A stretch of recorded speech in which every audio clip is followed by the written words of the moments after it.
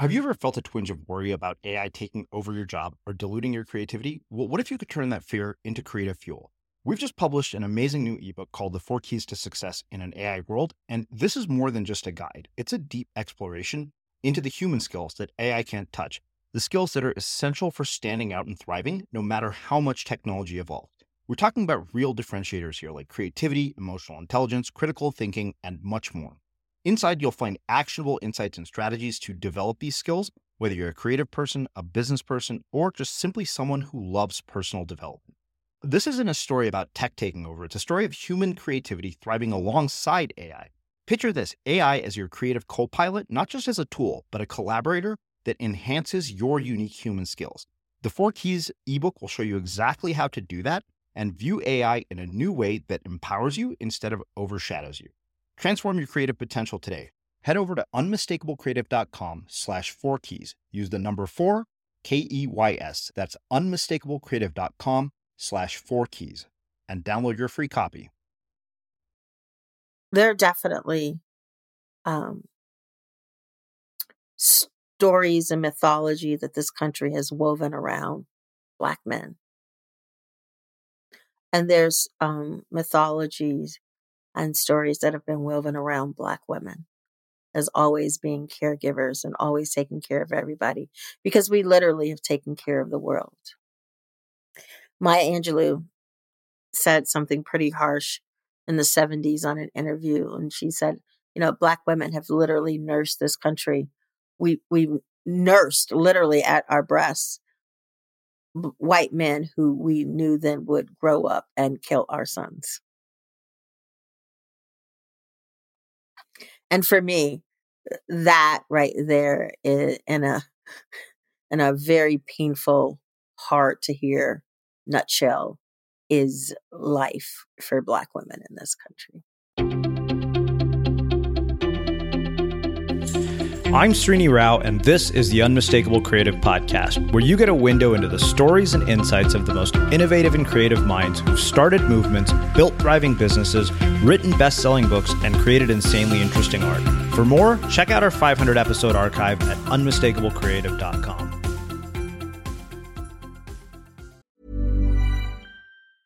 As a person with a very deep voice, I'm hired all the time for advertising campaigns. But a deep voice doesn't sell B2B, and advertising on the wrong platform doesn't sell B2B either. That's why if you're a B2B marketer, you should use LinkedIn ads. LinkedIn has the targeting capabilities to help you reach the world's largest professional audience.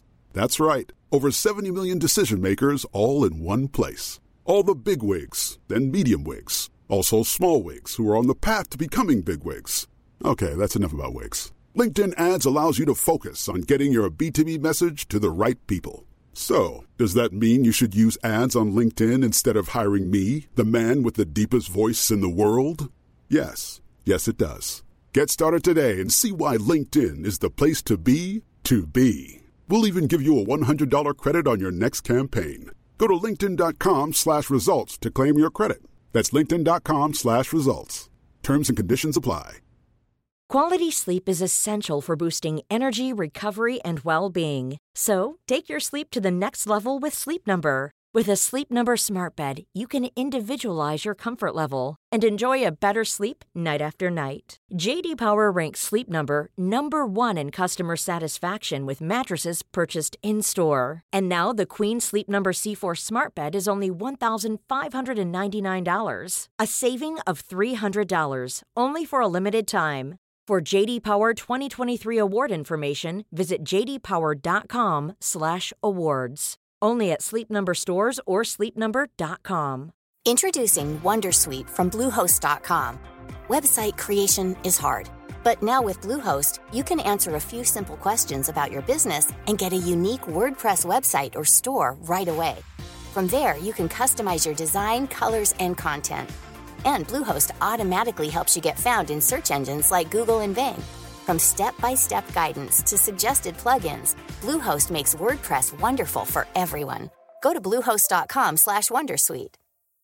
Hey, Dave. Yeah, Randy. Since we founded Bombas, we've always said our socks, underwear, and T-shirts are super soft. Any new ideas? Maybe sublimely soft. Or disgustingly cozy. Wait, what? I got it. Bombas. Absurdly comfortable essentials for yourself And for those facing homelessness. because one purchased equals one donated. Wow, did we just write an ad? Yes. Bombas. Big comfort for everyone. Go to bombas.com/ACAST and use code ACAST for 20% off your first purchase. Let's talk about aging. It's inevitable, right? But what if I told you there's a new way to age, led by Solgar Cellular Nutrition? They believe, and I do too, that you can transform the way you age cell by cell with the power of cellular nutrition. As we age, our cellular function declines. Your regular multivitamins and minerals might not be enough to combat these age-related declines, and that's where Solgar Cellular Nutrition comes in.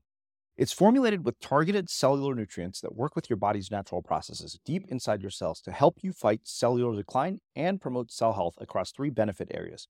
It supports cell energy, repair, and vitality, muscle strength, and even glutathione production to help protect cells. So let's own our healthy aging narrative. Visit cellularnutrition.solgar.com to learn more. Again, that's cellularnutrition.solgar.com to learn more. Solgar Cellular Nutrition. We go cell deep. These statements have not been evaluated by the Food and Drug Administration. This product is not intended to diagnose, treat, cure, or prevent any disease. Desiree, welcome to the Unmistakable Creative. Thanks so much for taking the time to join us. Thanks for inviting me. Happy to be here. Yeah, it is my pleasure to have you here. So I actually have known about your work for a very long time. Pamela Slim, who has been a guest here multiple times, has actually talked to us about your friendship. And I remember thinking, I was like, okay, you know what? Now I want to get this story from Desiree's side. I want to hear about this friendship. So we'll get there. But before we do, I want to start by asking you, where in the world did you grow up and what impact did that end up having on the choices that you ended up making with your life? Wow. That's a great question. I actually grew up in Chicago. My mom is still there. I was actually there last week. So I was born and raised in Chicago, Illinois. And I grew up in the very far south side, 132nd, as far south as you can go in the city and still be in the city. And it had a really incredible impact on my life in a lot of ways.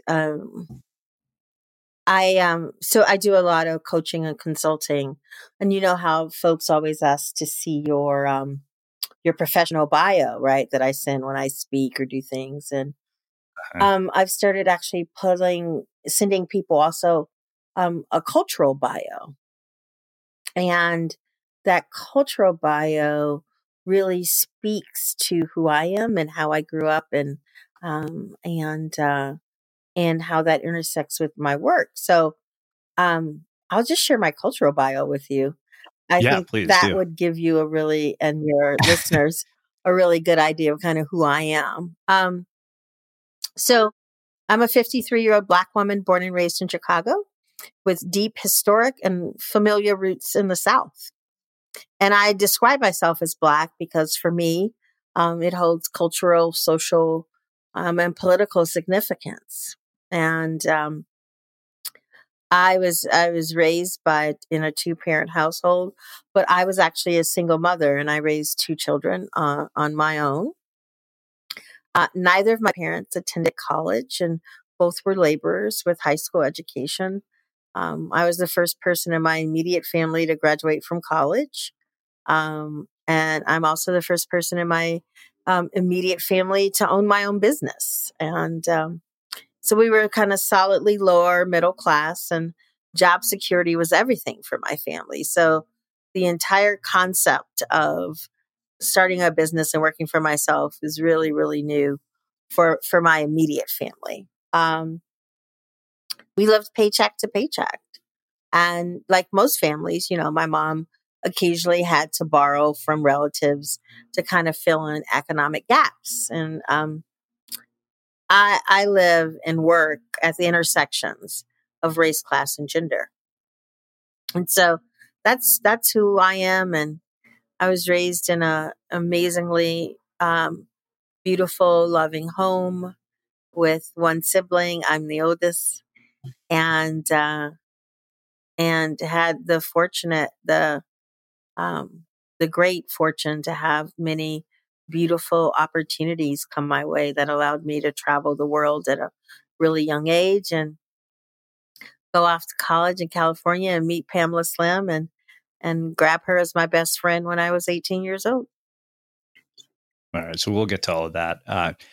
So you mentioned that you're 53. You said that your work is at the intersection of race, gender, and class. And as a minority, I wonder, growing up when you did, what were race relations in the United States like, and how did those impact your worldview, your work, and kind of what was going on then that many of us might be unaware of now? I'll just say this: your view on race depends on the analysis and the lens that you travel the world with. So I grew up in an all Black neighborhood, and everyone there owned their own homes, and were all kind of folks who had jobs working for the city or the county, but kind of solid middle class role. But that was my perspective. I'm sure someone else's perspective, if they grew up in an all white neighborhood, would be different. I think the real question you're asking is around kind of something around how we're socialized and navigate these worlds. And that's, and for me, so I teach a lot about the cycle of socialization and how do we kind of get this understanding of who our identities are and how we navigate the world. And I was socialized by people who really loved and adored me and basically told me that being a Black girl was a really amazing gift. And I always saw it as a gift. I grew up with folks who managed to help instill in me a lot of pride and a lot of power around how I saw myself. It was a time when, Black Panthers were definitely evolved in community work, when Jesse Jackson and his community work was really powerful in Chicago at that time. And, what race relations were like, I don't think necessarily is the question. I think the question is kind of how are we socialized to think about people other than ourselves? And where did those messages come from? And so, so my first level of socialization from parents and family members and neighbors was the one where, I was the center of that story, and I was amazingly powerful, and I was safe, and I was held, and I was loved. And it was when those other levels of socialization started coming in, whether that was police and law and health and media and language, and the many other layers that we all get, where we start running into these into dissonance.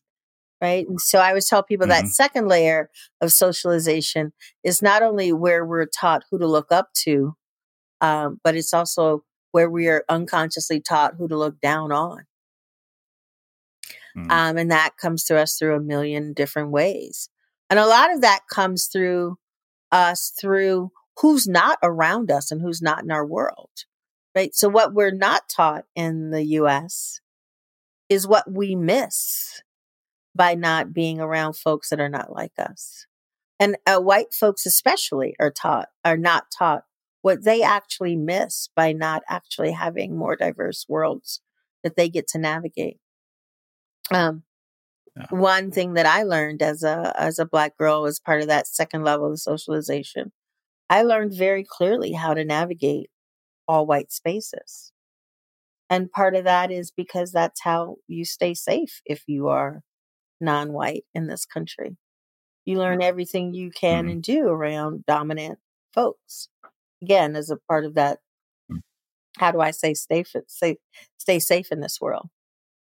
And the reality is, the way the world is set up is that folks with dominant identities, who in the U.S. context are male and white and middle class and able-bodied and middle-aged and Gentile and heterosexual, they don't ever have to know anything about me because they don't need to know about me to navigate their world. It's so interesting to talk to you and you just, compare and contrast. I just had a guy literally this morning who wrote this amazing book called My Master Plan. It was about basically going from being in prison to a life of purpose. And he grew up in Baltimore, all Black neighborhood. And so I guess, what I'm hearing when I hear you talk about this is like, wow, what, drastically different ways of being socialized. And I wonder, for a person who has not been socialized in a way that, sounds, for you, what was overwhelmingly positive with that first level, how do you overcome that kind of an environment? Well, so I think there are a couple of things. I think even in environments that we think may be really harsh, there's always something really beautiful and lovely and gorgeous there. They're a community that cares for each other. I say all of that to say in the context that I didn't grow up in the best neighborhood, but I had a really beautiful upbringing. And there are a lot of folks in my neighborhood who did not go on to college, who still live there, who are not able to really leverage opportunities or fight through some of the barriers that they had to navigate. And those barriers were a bit more harder for them than they were for me. But there is no difference between me and your guest from Baltimore. Let me just say that there is no difference between us. I am he. I know that neighborhood. I know those people, and they're my people. And there's no difference between us. I have been fortunate to leverage opportunities, and those opportunities have sometimes come at a price. There are things that I think that I have given up to fit in. One of the things I always tease folks about is I say, I know how to make white folks feel really comfortable. And it has paid off for me. I know how to make them feel really comfortable. And because I know how to do that, and because it's second nature for me, I've had lots of opportunities that other people don't get. And I've been able to get promotions and jobs and I think it's trusted in certain ways. So I don't take that as me being different from this person. I just take it as that we both had skill sets that we use differently to navigate the world. But yeah, part of being a non-dominant identity, right? Being a marginalized identity in this country is that you have to learn those skills to navigate the world. And it is a harder time accessing resources. So whenever folks talk about underserved communities, what they're really talking about too is that they're communities that are overserved. We like to think, and as I've studied over the years, we like to think that these things kind of happen in silos. There's poverty because they're wealthy people. There is underserved communities and schools because there are overserved communities and schools. And that comes from my perspective, from power hoarding and opportunity hoarding. And this sense that as Americans that we have, that there's so much, that this pie is limited. And that I can't give mine up. So, I'm gonna ask you a question if I can. What's your definition of racism? Wow, that's a really interesting question. Nobody has ever asked me that before, and I'm trying to think of my experiences as an Indian boy growing up in a small Texas town where I was I was at the point, I was just back in College Station, Texas for the first time in 25 years. And when I was there, I remember, because we came from Edmonton, Alberta, where we were surrounded by Indians, to being in a school where I know I was the only Indian kid at my first elementary school. There was one Indian girl and another Indian boy moved to the town when I was in 8th grade, and we left after that. Another kid moved in 9th grade, actually. That's when we left. And he had a turban when he showed up. And the following summer, I ran into him at a video store, and I didn't recognize him because I realized he'd basically given up his turban and cut his hair. And I think the thing that struck me most in Texas that was so odd to me was that I felt discriminated against by Black people, by Mexicans, and white people. It's like everybody here is racist because I was so unfamiliar to them. It was like, who are you? Yeah, and I remember there was one other moment I remember in third grade when my mom dropped me off at school. She didn't realize that, all the people that she thought were Indian were Mexican. She sees a girl walking. She's like, "Oh, that girl looks Indian. You should be friends with her." I was like, "No, Mom, she's Mexican. She's not Indian." So I guess that, I also saw blatant racism where just based on the color of somebody's skin, I would hear friends and their parents talk about Black people. And these weren't, what struck me most about these observations was that I'm not talking about sort of what you might think of like redneck KKK type people. These are the most educated, wealthy people in this town whose parents went to Texas A&M. And that I was always shocked by that. So I don't know if I answered your question exactly. So there's some great pieces there though that I'd love to chat about with you. Yeah, please. So Dr. Ibrahim Kendi, who's this great author, actually says that the definition. So we like to think the definition of racism, right, is just like some bad feelings that we have towards one another. And if we just knew one another, right? It's like if they just knew you, they know you were awesome. And they'd want to play with you and hang out with you. But the reality is that racism is actually about self-interest. It's about political, social, cultural, and economic self-interest. And we make those decisions around policy, around our self-interest. So the majority makes those decisions around their self-interest. So having said that, going back to College Station, there is, the way this country is set up, the way we're socialized is, and the way that supremacy wins is because white supremacy is a hierarchy. And we all play a role in that. And so it is, who's at the top, who's at the bottom, and what is that strata in between? And so part of what makes the system really work is when you have folks who are like, well, I'm just trying to get my piece of this pie because this pie is very limited. There's only so much. So I need to get mine. And I don't care if I get mine at the expense of somebody else's. Right. So and that's one of the ways and then all of that's codified, right? It was codified. This is the thing about that socialization I was talking about. This system was put in place before we were born. We were born into it. It is self-supporting. It is self-perpetuating. It is unnamed and it's unconscious. But this is the system that we were born into that teaches us how to be. And that system has us living separate lives. Even when we go to the same school, it has us separate within institutions. Right? Yeah. So we're born into this world, these assumptions, these rules, these roles, the mechanics, these structures. You didn't ask to be born an Indian boy, and I didn't ask to be born a Black woman, but this is what we are, right? And so there's no blame for the identities we have. Right? There's no blame for it at all. But we're just born and we have to figure out how do we navigate this system. Yeah.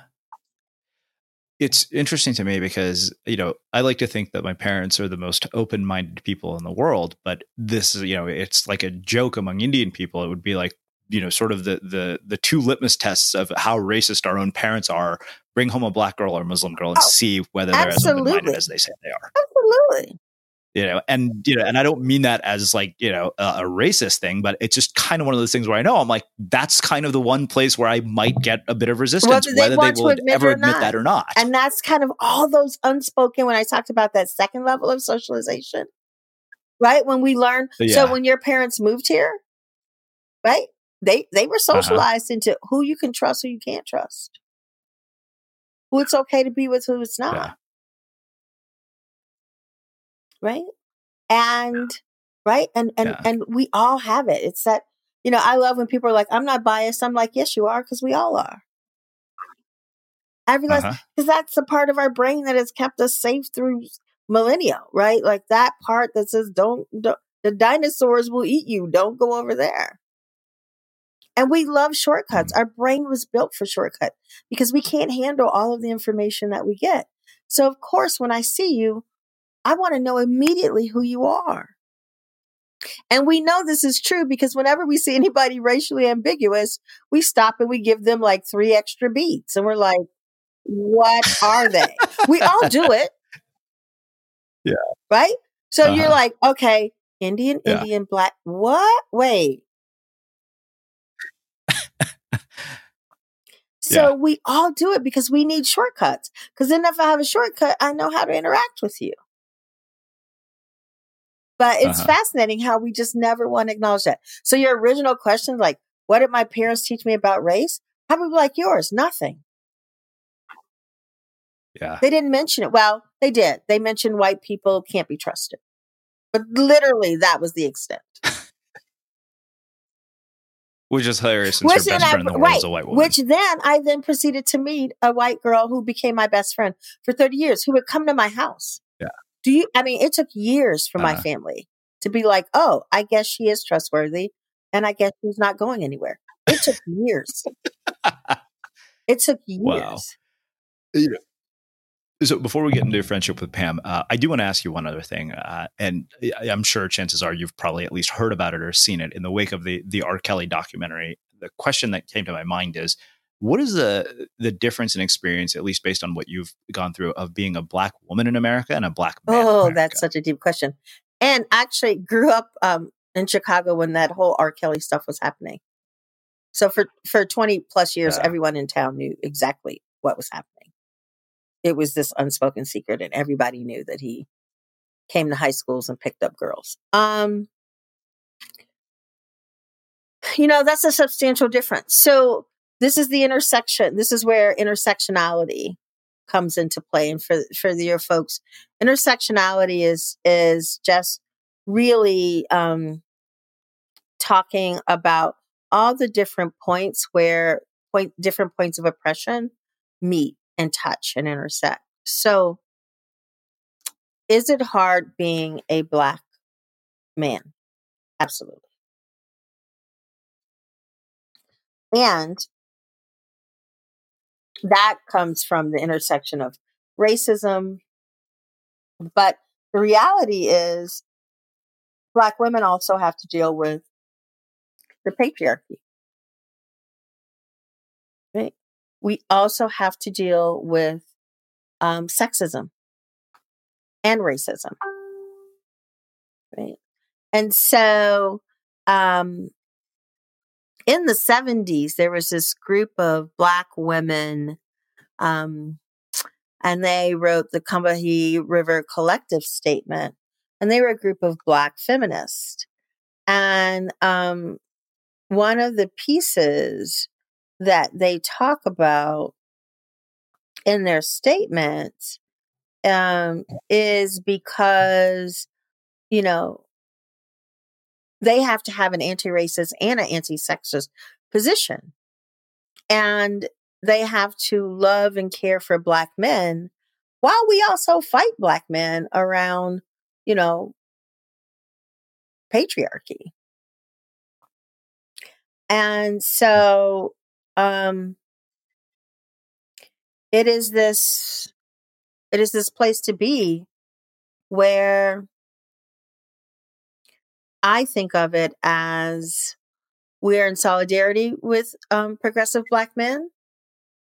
And around race, we're in solidarity with white women around gender. But we also struggle. So we struggle together with Black men, and we also struggle with Black men. So we struggle together with them about racism, but we also struggle with them about sexism. And it's it's a hard place to be. My ex-husband was 6'6", 250 pounds, and just a super large, but sweet, sweet man. And we worked with children for a lot of years in camps. And I remember just telling him to smile so that he can make folks feel easy around him. Right. So they feel easy around him and leaving their children with him. I remember when he would be stopped by the police because they'd say they were looking for somebody who was 6 feet, and he is literally like 6'5". And he looked nothing like the person, but he would get stopped all the time by the police. So there are definitely stories and mythology that this country has woven around Black men. And there's mythologies and stories that have been woven around Black women as always being caregivers and always taking care of everybody, because we literally have taken care of the world. Oh God, her name just escaped me.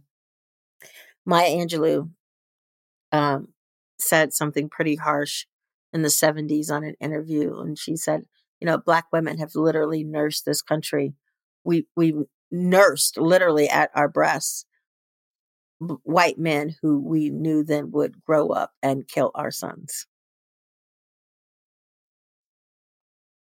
And for me, that right there is in a very painful, hard to hear nutshell is life for Black women in this country. Wow, you're right. We could probably do an hour conversation on that alone. Wow. Well, let's do this. Let's shift gears a little bit. But I want to get there by asking about one other thing. You mentioned that you were the first in your family to finish college. So, you came from a family of laborers. What did your parents tell you about careers? Like, what were the things they encouraged you to do? Oh my God, like you get a job with a big company and you make all the money you can. Period. And, I did all these, part nonprofit jobs. And then I worked for IBM for a little bit. And I worked for for-profits for a few years. And my mother was just like, yes,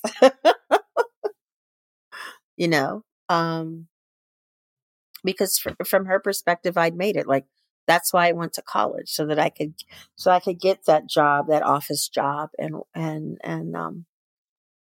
work and be successful in that very capitalistic view of what success meant, which is all the things that have been denied to folks that look like me, which is access and power and roles and not having to use my back to work, but using my mind.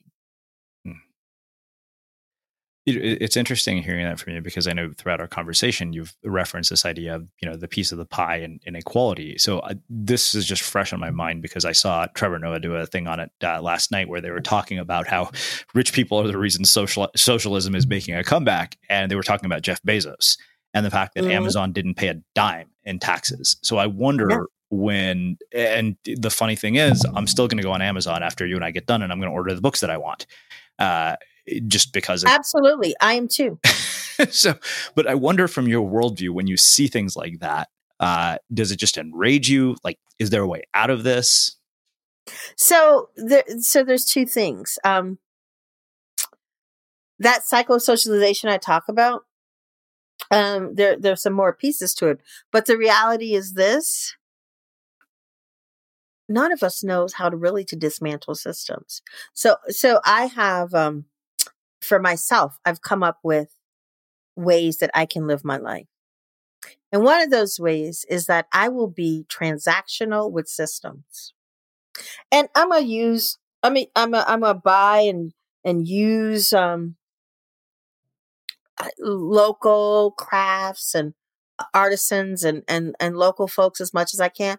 And I'm also going to use Amazon, because I'm going to take my Amazon points and I donate those to somebody. And so it's this really fascinating piece. Is I was talking to a friend of mine, and we're like, what's the alternative to capitalism? Because I want to see it. And I am one of these people who's like, I think it needs to be, we need something else, because capitalism keeps going because of the black and brown bodies that feed it, right? On that very lower level. That's how capitalism keeps going. And then we use those bodies up, and we don't offer those bodies health care. We don't take care of them mentally. And capitalism uses folks up, uses their physical form up. And then, we reach a certain age and we're no longer needed, or our bodies no longer work in a way that works for capitalism. So I always say I can be transactional with systems, but I'm only transformational with people. Wow. And that's how I navigate these systems. I will come in and I will use a system. Oh, yeah, I'm my client, my big organizational client, I'm going to charge you all the monies. I have no problem with this. I'm going to charge you all the monies. And this local grassroots group here, I'm going to give you all this for free. Wow. And that's how I navigate the system right now. It may change as I change, as my priorities change. But right now, I'm like, you can afford to pay me the big bucks. You're a big org client. I'm taking you on. And I'm coming in and I'm saying the thing, and I'm doing all that stuff. And then I am going to be able to help these young Black entrepreneurs who are trying to start their business. I got time now so that I can coach them and I can support them as they build out their business. Introducing Wondersuite from Bluehost.com. Website creation is hard, but now with Bluehost, you can answer a few simple questions about your business and get a unique WordPress website or store right away. From there, you can customize your design, colors, and content. And Bluehost automatically helps you get found in search engines like Google and Bing. From step-by-step guidance to suggested plugins, Bluehost makes WordPress wonderful for everyone. Go to bluehost.com/wondersuite. Quality sleep is essential for boosting energy, recovery, and well-being. So, take your sleep to the next level with Sleep Number. With a Sleep Number smart bed, you can individualize your comfort level and enjoy a better sleep night after night. J.D. Power ranks Sleep Number number 1 in customer satisfaction with mattresses purchased in-store. And now the Queen Sleep Number C4 smart bed is only $1,599, a saving of $300, only for a limited time. For J.D. Power 2023 award information, visit jdpower.com/awards. Only at Sleep Number stores or sleepnumber.com. Since 2013, Bombas has donated over 100 million socks, underwear, and T-shirts to those facing homelessness.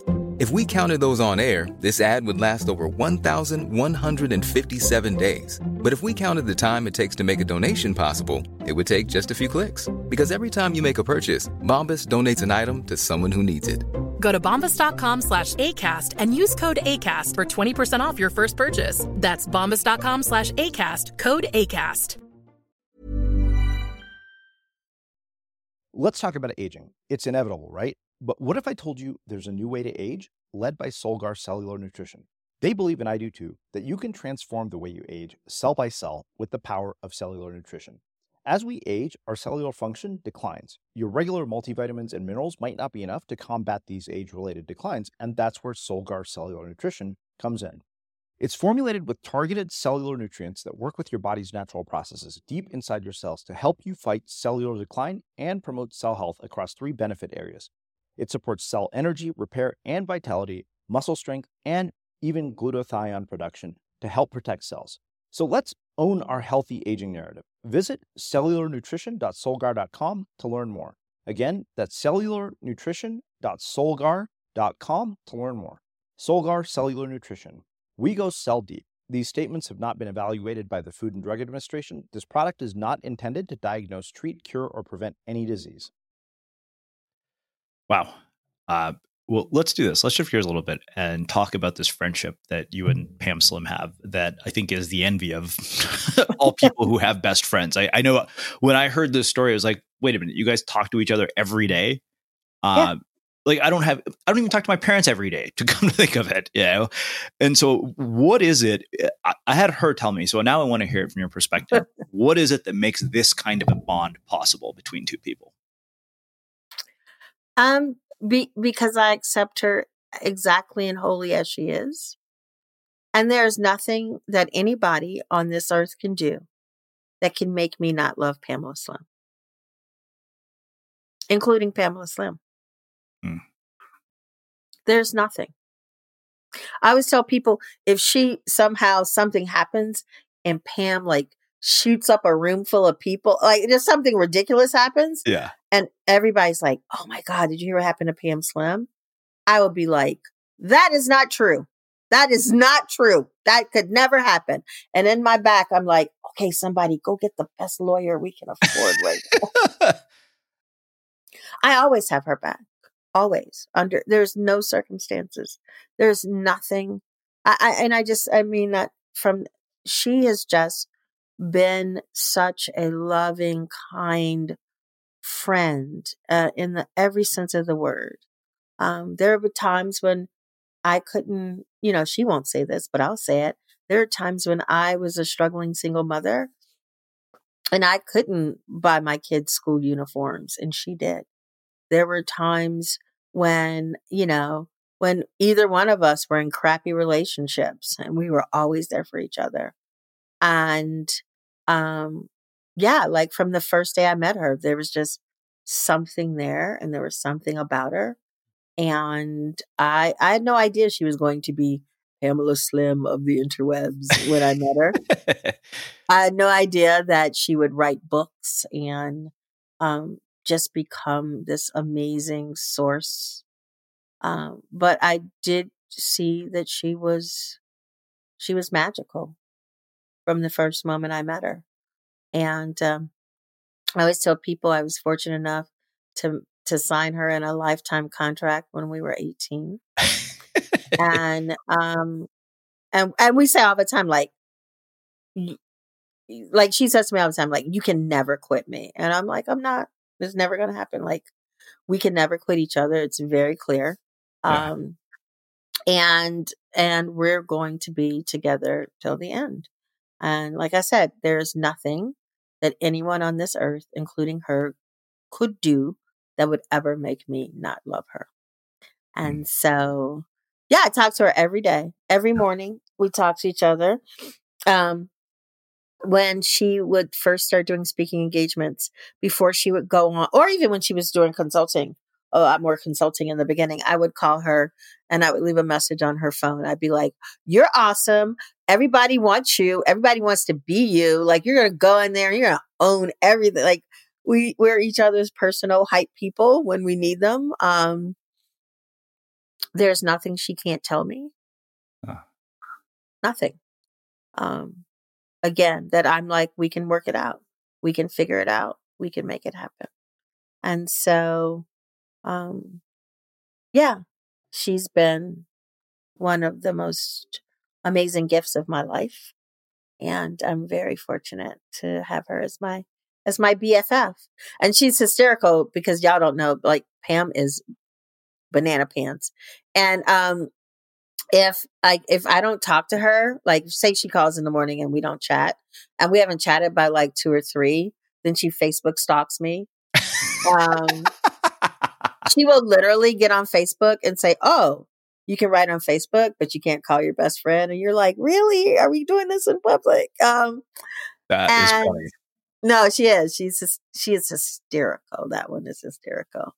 And she loves pop music and pop culture, and I actually can't stand it.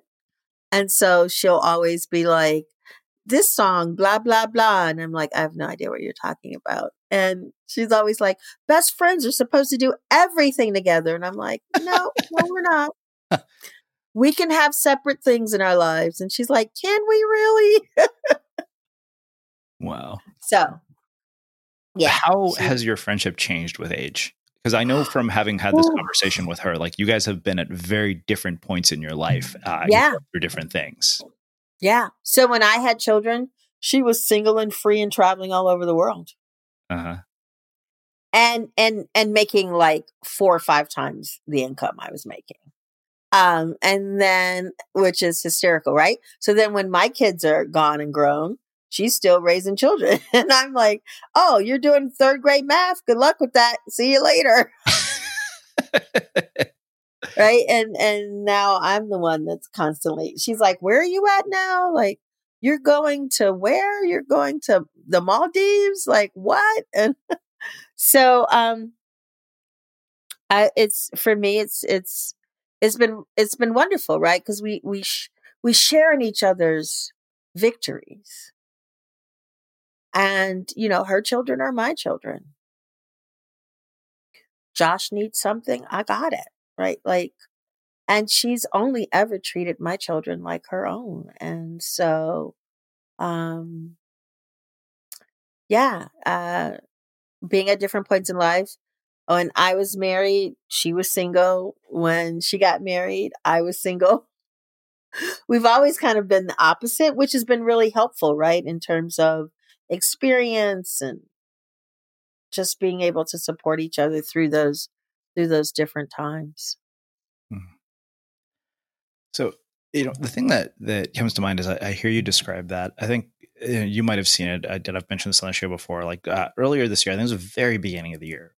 This Spanish liquor company made this video that went crazy viral, and it was about the time that you have left with the people who matter most to you. Like I ended up writing a blog post about it that was shared like 100 times, ironically, given the premise of the blog post. But it was this idea of the fact that we spend so much time staring at screens, and yet if you do an actual calculation on the time you have left with the people who are closest to you, it's shockingly low. I see my dad every week, and I think the total time that supposedly we have left with each other based on our age was 23 days. And I was like, what? Really? And so I wonder why you think this kind of friendship is not more common. And do you think the fact that we have technology is actually impacting that negatively?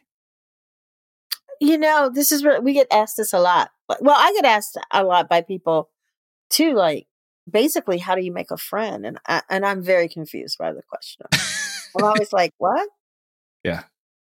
And people like, basically what they're saying is, how did this white woman from Marin County really connect with and become really deep friends with a woman from the South Side of Chicago? And I think these friendships can happen. But I think that, like anything else, the intentionality that we have to put in them. Yeah. Like I make it my business to talk to Pam every day. Can I go 3 and 4 days without talking to her? Sure, I could. But if what our friendship takes is just a daily check-in, so I can make sure that she's okay, that she doesn't need anything, then I do that. And I'll tell you, she's not the only person I talk to every day. And this freaks people out. I talk to my mother every day. I talk to my sister every day. I talk to one of my nieces. I have 2 nieces. I talk to one of my nieces every day. And I talk to both of my children every day. And that could be texting or phone for my kids and my niece. My youngest niece, I probably talk to her 3 times a week. She's 16. But my mom, my sister, and Pam, I talk to every day. Yeah. And that is intentionality. Even if it's just to check in and be like, you okay? What you got going on today? You need anything? All right. I got to go get my day started. I'll catch you later. That's it. Yeah. Sometimes we talk for long periods of time. Sometimes it's really just to say, hey, you can't catch me today. I'm working with clients all day, or I'm teaching all day, or I'm training all day. So you won't catch me, but I love you and I'll catch up with you tomorrow. Yeah. But I think that's, sorry. It's the intentionality. I think this question is really near and dear to me because, I just turned 41 last week, and uh, I had a really, really, really close friend when I lived in San Francisco, and he moved away and we grew apart. And no matter how much of an effort I made, it just at a certain point, I realized, wow, this effort isn't going to be reciprocated at all. Mm-hmm. And I thought, in a million years, I never thought somebody who I thought would, without question, be the person I'd have speak at my wedding is somebody I probably wouldn't even think about inviting anymore. And that to Yeah. me was really sad. Like, how in the world could, we've gone from that to a once a year text message. And to me, a once a year text message doesn't warrant an invite to a wedding. No, it doesn't. It doesn't. No matter how close we were 20 years ago. That's right. No, that's absolutely right. And there are folks that are, I'm friends with on Facebook and Twitter who I was really close to 20 years ago, who no longer speak to me. And there are folks who, when I got divorced, my husband and, friends choose sides. And there are folks who, used to be in my house most Sundays for dinner who I haven't spoken to in 25 years. Mm-hmm. And it lets you understand, that folks, that it's work. Friendship is work. And you have to be willing, like any other relationship, right? So when we talk about transformational relationships, they don't just happen on their own. And we all have these lives, right? And these lives overtake us in a lot of different ways. But for me, everything is about relationships. I will be transactional with systems, but I will never be that way with people. It is always meant for us to be in deep relationship with one another. It's interesting to hear you talk about intentionality, because this has been a year that's been really interesting for my family, because my sister just got married. And I think that sometime last year, I just started every Sunday was, okay, Sunday nights are for dinner with my parents. Like, that's what I do every Sunday. Unless I'm traveling, that's what I do. And even, when my sister called me in September, she said, I really think you should come on this trip. Because we're going there to shop for clothing because it's an Indian wedding and that's what you do. And she said, you should come. She said, you really should come because this was possibly going to be the last time we ever do this as a family. And I remember hearing that and I thought, wow, really? That is wild to even think that's a possibility. But then I thought, wait a minute, she's not wrong about that. No. And I realized that I think, part of why I probably have become so much more close to my family, so much so that when my parents are like, what do you want to do for your 41st birthday? I was like, well, I want to hang out at the house and I want to invite people and I'm hoping, Mom, you'll cook some Indian food. Luckily, she agreed. And I got to basically spend that time with the people that were the most important people in my life. And, and I realized I was like, wow, this is really, you're right. It is about being intentional, about creating that. Yeah. And one of the reasons that I talk to my mother every day is not only because I actually like her, but there's going to be a day soon that I won't be able to. Yeah. And that's just reality. And the reality is, I don't know if it's going to be because of me or because of her. Mm. We don't know. My dad died when I was 25. Was I 25? I was 26 when my dad died. And he had a massive heart attack. And he called me the day before and said he was on his way to Florida because my grandma was sick. And he was on his way down to Florida to see his mom. And my oldest daughter at that point was 1. And he said, do y'all want to basically ride down with me and go down to Florida?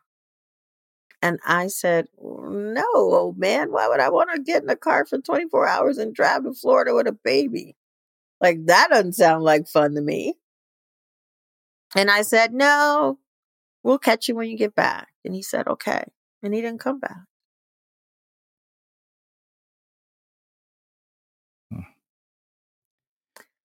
And so the reality is we think we know, but we don't know. My dad was 45. He had a massive heart attack. And so, sometimes I always say, love each other and mean it. And loving each other is showing that, right? I tell people I love you when I say goodbye to them. I tell my children I love you when I say goodbye to them. People laugh. My children are 29 and 25, almost 26. And, they still call me mommy. And, yeah. And we still very much are folks that say we love each other. And that we care for each other. And I have no problem expressing that to folks. I don't know about you, but I have a lot of folks on Facebook who I don't know, right? So I have Uh-huh. I don't know how many thousands of followers. You'll probably have a few more after this. Well, and then when the birthdays pop up, right? And Yeah. I used to think, well, I don't know that person. It's weird for me to tell them happy birthday. Sure. And then I said to myself, really, Desiree? Are we so stingy with love that we can't tell someone happy birthday even if we don't know them? So now anybody on my face, I just am like, happy birthday. Like, what is that about? That we want to hold it? I'm like, yeah, no, I want to give it all away while I have the opportunity. So you've answered, this is one of your answers to the question that I was going to ask next. What decisions did you make about how to live your life after losing your dad at such an early age? It's interesting. My dad and I had a very complicated relationship, and he was not someone that I necessarily liked. But, as I got older, I grew to appreciate. So one thing my dad taught me that I didn't realize at the time that he taught me, my dad actually taught me how to be a friend. He was a great friend. He was loyal. He wasn't the best parent, but he was an amazing friend. And when my dad died, just so many people were so heartbroken. And all these people from wide and far would just come up to my mother and just like sobbing about how much they loved and would miss him. He was a good, loyal friend. And that's one of the things he taught me. And that's one of the lessons that I'm really happy that I got from him. I keep the word liberation on my body. It's on a little bracelet. One of the things my dad taught me, one of the lessons that I learned from him is everything I do ultimately for freedom and liberation. Right? What is it? What do we need to do to get free? What does that even look and feel like? We don't know because we've never lived a day without white supremacy, and we've never lived a day without the patriarchy, and we've never lived a day without all these things, all these systems and institutions. So what does it mean to be free? And that's what I ask myself every day. And that's what my work is focused on, is how do we get free together? What do we need at the center of our work and our lives? And, I have I call it this praxis that I've been working through around this praxis of liberation. And it is defy, defend, demand, declare, divest, and dream. And we defy the lies we've been told about ourselves and about each other. And we defend the truth, right? For me, one of my truths is that liberation begins when we start to experience ourselves differently in the world. And that at the center of our lives are balance and joy and happiness and security and support and deep relationships. And then we demand transformation. And in order to transform, we have to learn to lean into complex problems.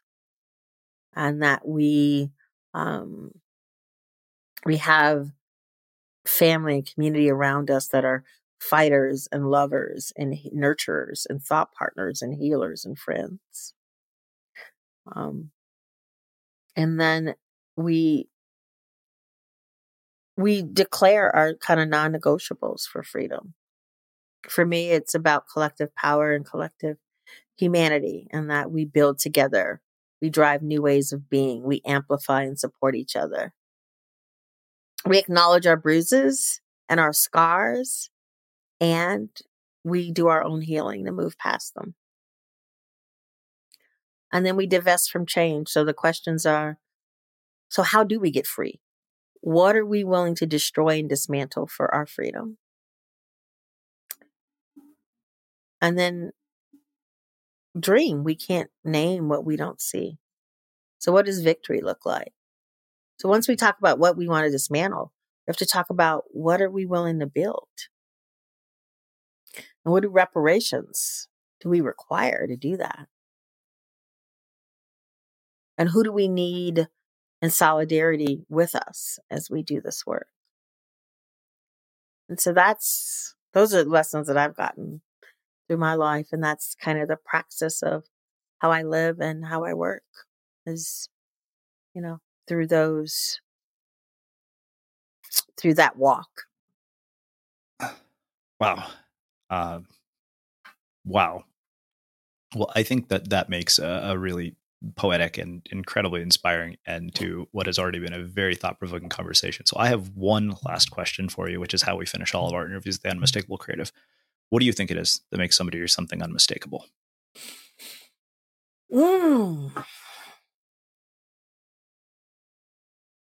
I think it's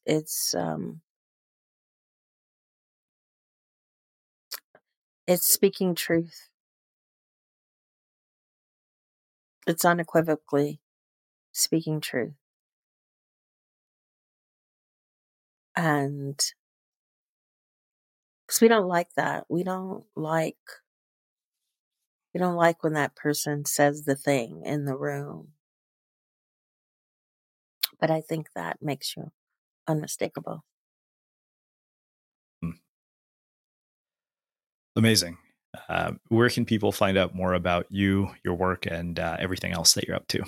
I'm the only Desiree Adaway on the interwebs. I'm very easy to find.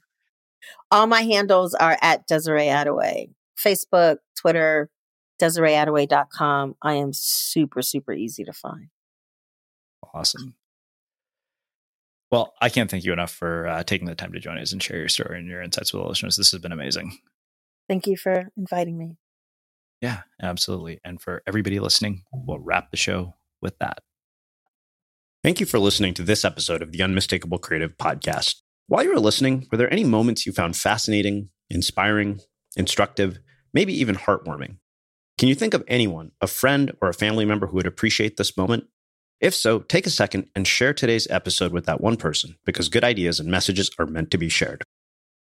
Have you ever felt a twinge of worry about AI taking over your job or diluting your creativity? Well, what if you could turn that fear into creative fuel? We've just published an amazing new ebook called The 4 Keys to Success in an AI World, and this is more than just a guide. It's a deep exploration into the human skills that AI can't touch, the skills that are essential for standing out and thriving, no matter how much technology evolves. We're talking about real differentiators here, like creativity, emotional intelligence, critical thinking, and much more.